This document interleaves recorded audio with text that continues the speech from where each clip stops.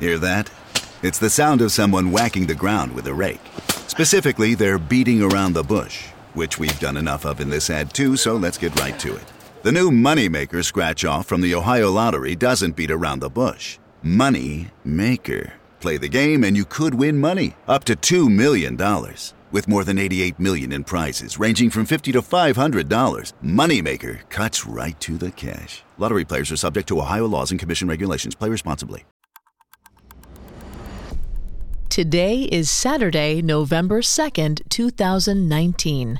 On this day in 1960, a jury ruled in a landmark case against Penguin Books in London. It changed the course of English obscenity law.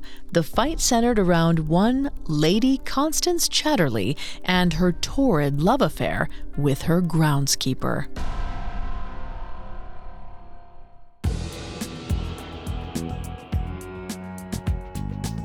Welcome to Today in True Crime, a Parcast original. Every day we flip back the calendar to this date years ago and recount one event from true crime history. I'm Vanessa Richardson. Today we find ourselves rooting for the criminals for once as we follow the 1960 trial of Regina V. Penguin Books. The publisher had come under fire after attempting to sell copies of D.H. Lawrence's 1928 book, Lady Chatterley's Lover. It's a highly sexual novel, and the old-fashioned English legal system wanted to make sure it stayed out of readers' hands. Due to the erotic nature of today's topic, listener discretion is advised. Extreme caution is advised for listeners under 13.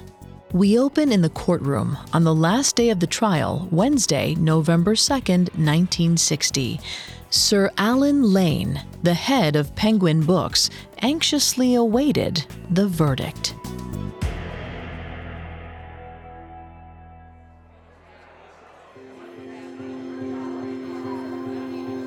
Alan was sick of this room. The Central Criminal Court, or Old Bailey as everyone called it, was grand on the outside, underwhelming on the inside. For 6 days he sat in the middle of a squat, sparsely decorated courtroom, watching old men in wigs make a fool of themselves. And it was as nerve-wracking as it was tedious.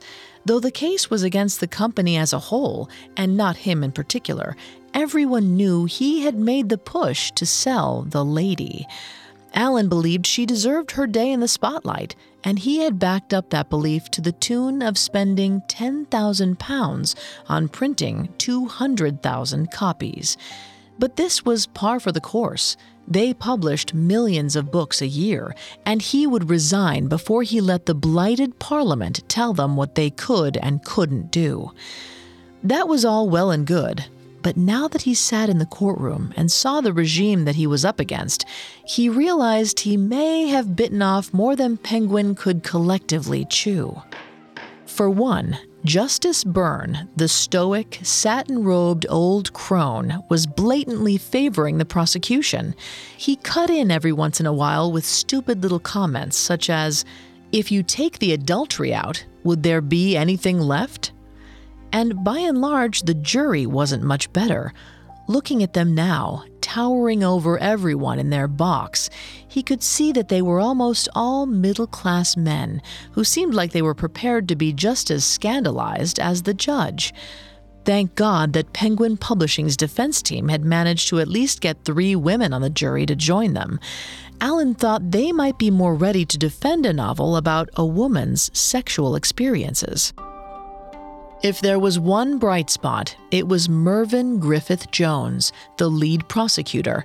He was even more fierce a culture warrior than Justice Byrne. He seemed sincerely scandalized by the book, going so far as to read multiple passages aloud to the courtroom. In doing so, he made the prosecution seem like a bunch of out-of-touch prudes. Alan smiled in his seat as he fondly recalled Mervyn's speeches from days past. The big fool stood up from his table, beginning to slowly recite certain 4-letter words from the lady.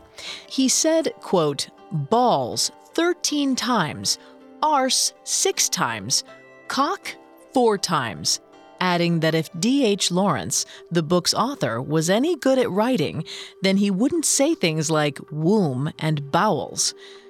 Mervyn paced in front of the jury, his robes and wig flailing, gesturing with the book in his hand. He shouted, "Would you approve of your young sons, young daughters, because girls can read as well as boys, reading this book? Is it a book that you would wish your wife or your servants to read?" That last line was the kicker. It really showed the middle-class jury what kind of a man they would have to side with if they agreed with the prosecution.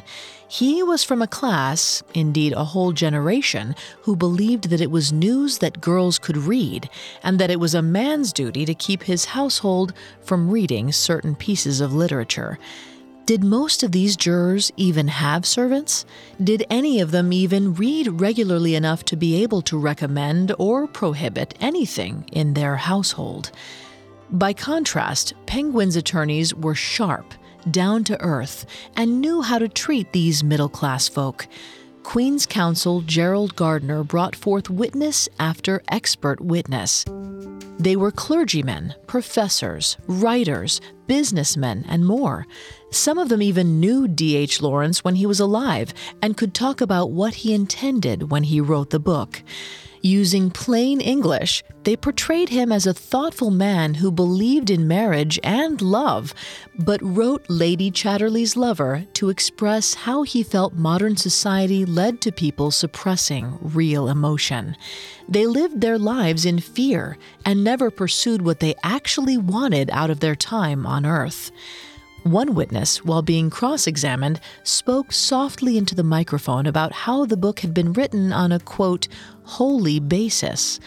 Mervyn, who was cross-examining, boomed out to the jury, "A holy basis?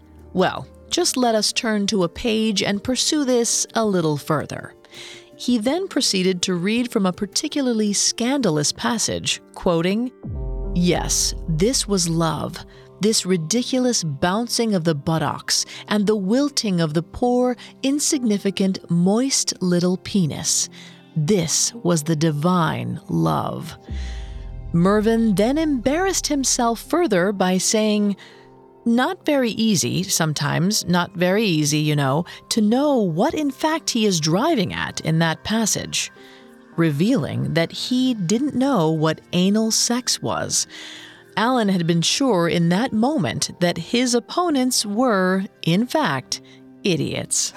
And yet, as the week wore on, Allen grew increasingly nervous that the middle-class jury was slowly being swayed by these high society morons.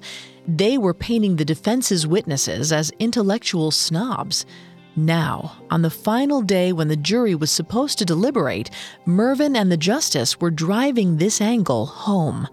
Mervyn was now saying, "Do not approach this matter in any priggish, high-minded, super-correct, mid-Victorian manner. The novel sets upon a pedestal promiscuous and adulterous intercourse. It commends, and indeed it sets out to commend, sensuality almost as a virtue. It encourages, and indeed even advocates, coarseness and vulgarity of thought and language."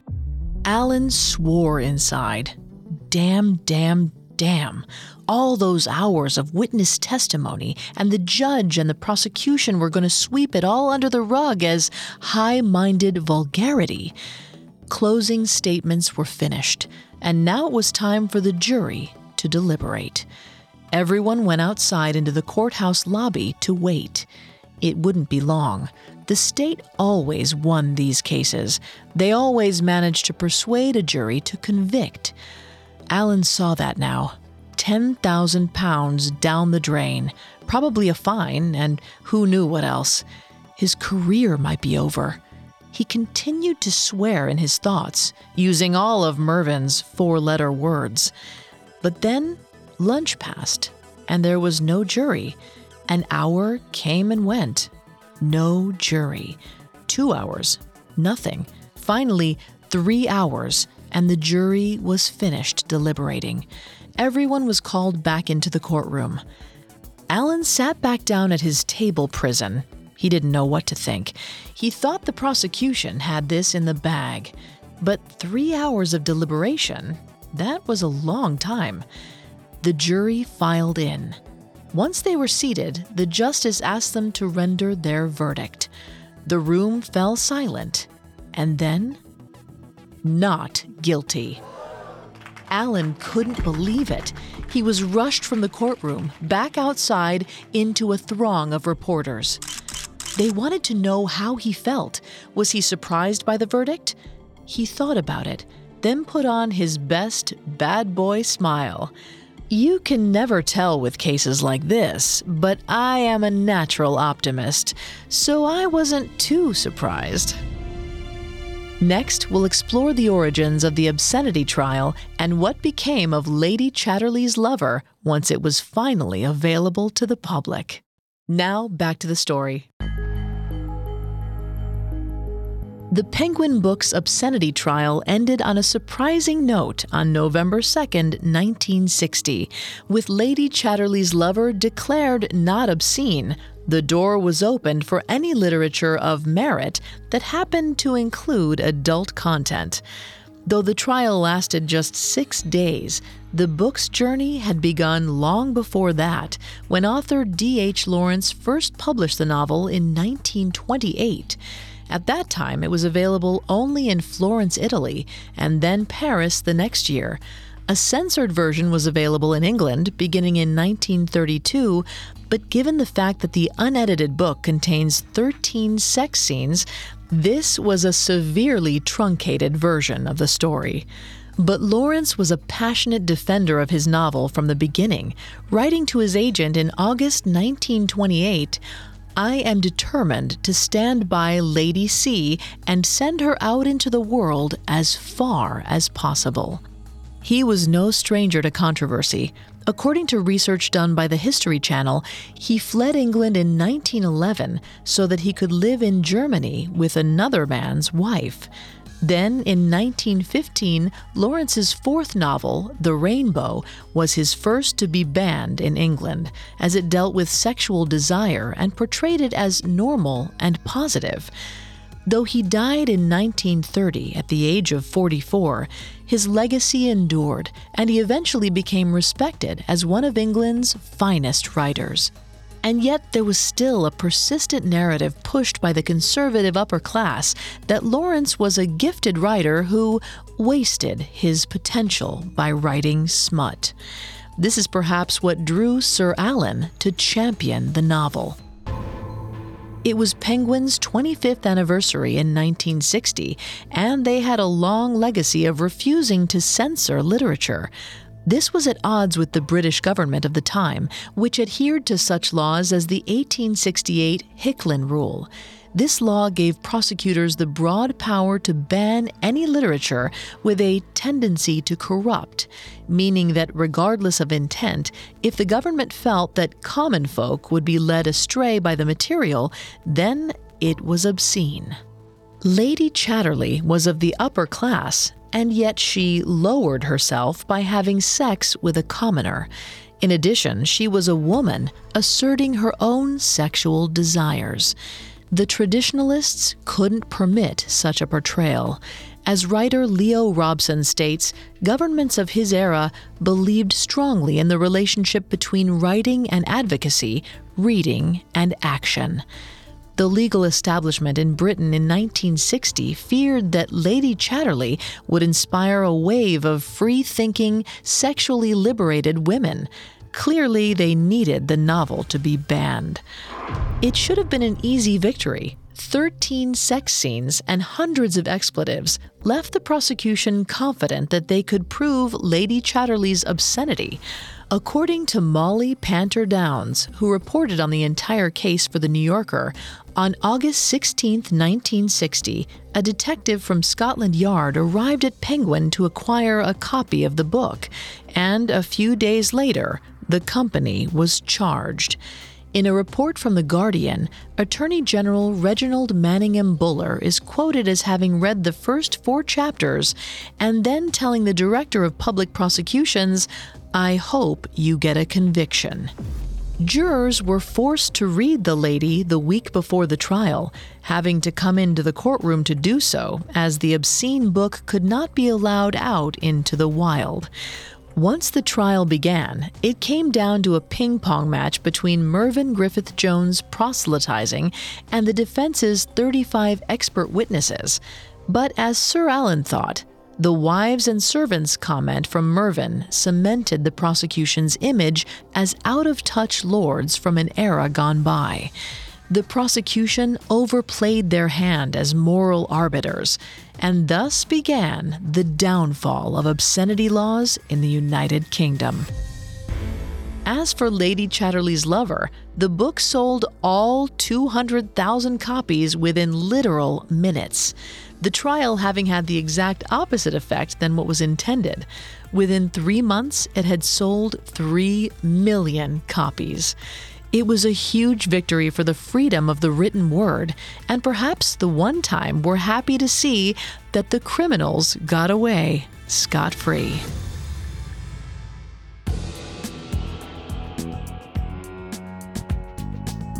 Thanks for listening to Today in True Crime. I'm Vanessa Richardson. Today in True Crime is a Parcast original. You can find more episodes of Today in True Crime and all other Parcast originals for free on Spotify. Not only does Spotify already have all of your favorite music, but now Spotify is making it easy for you to enjoy all of your favorite Parcast originals, like Today in True Crime, for free from your phone, desktop, or smart speaker. To stream Today in True Crime on Spotify, just open the app and type Today in True Crime in the search bar. At Parcast, we're grateful for you, our listeners. You allow us to do what we love. Let us know how we're doing. Reach out on Facebook and Instagram at Parcast and Twitter at Parcast Network. We'll be back with a brand new episode tomorrow in True Crime. Today in True Crime was created by Max Cutler, is a production of Cutler Media, and is part of the Parcast Network. It is produced by Max and Ron Cutler, sound design by Russell Nash, with production assistance by Ron Shapiro, Paul Mahler, Maggie Admire, and Travis Clark. This episode of Today in True Crime was written by Greg Castro. I'm Vanessa Richardson.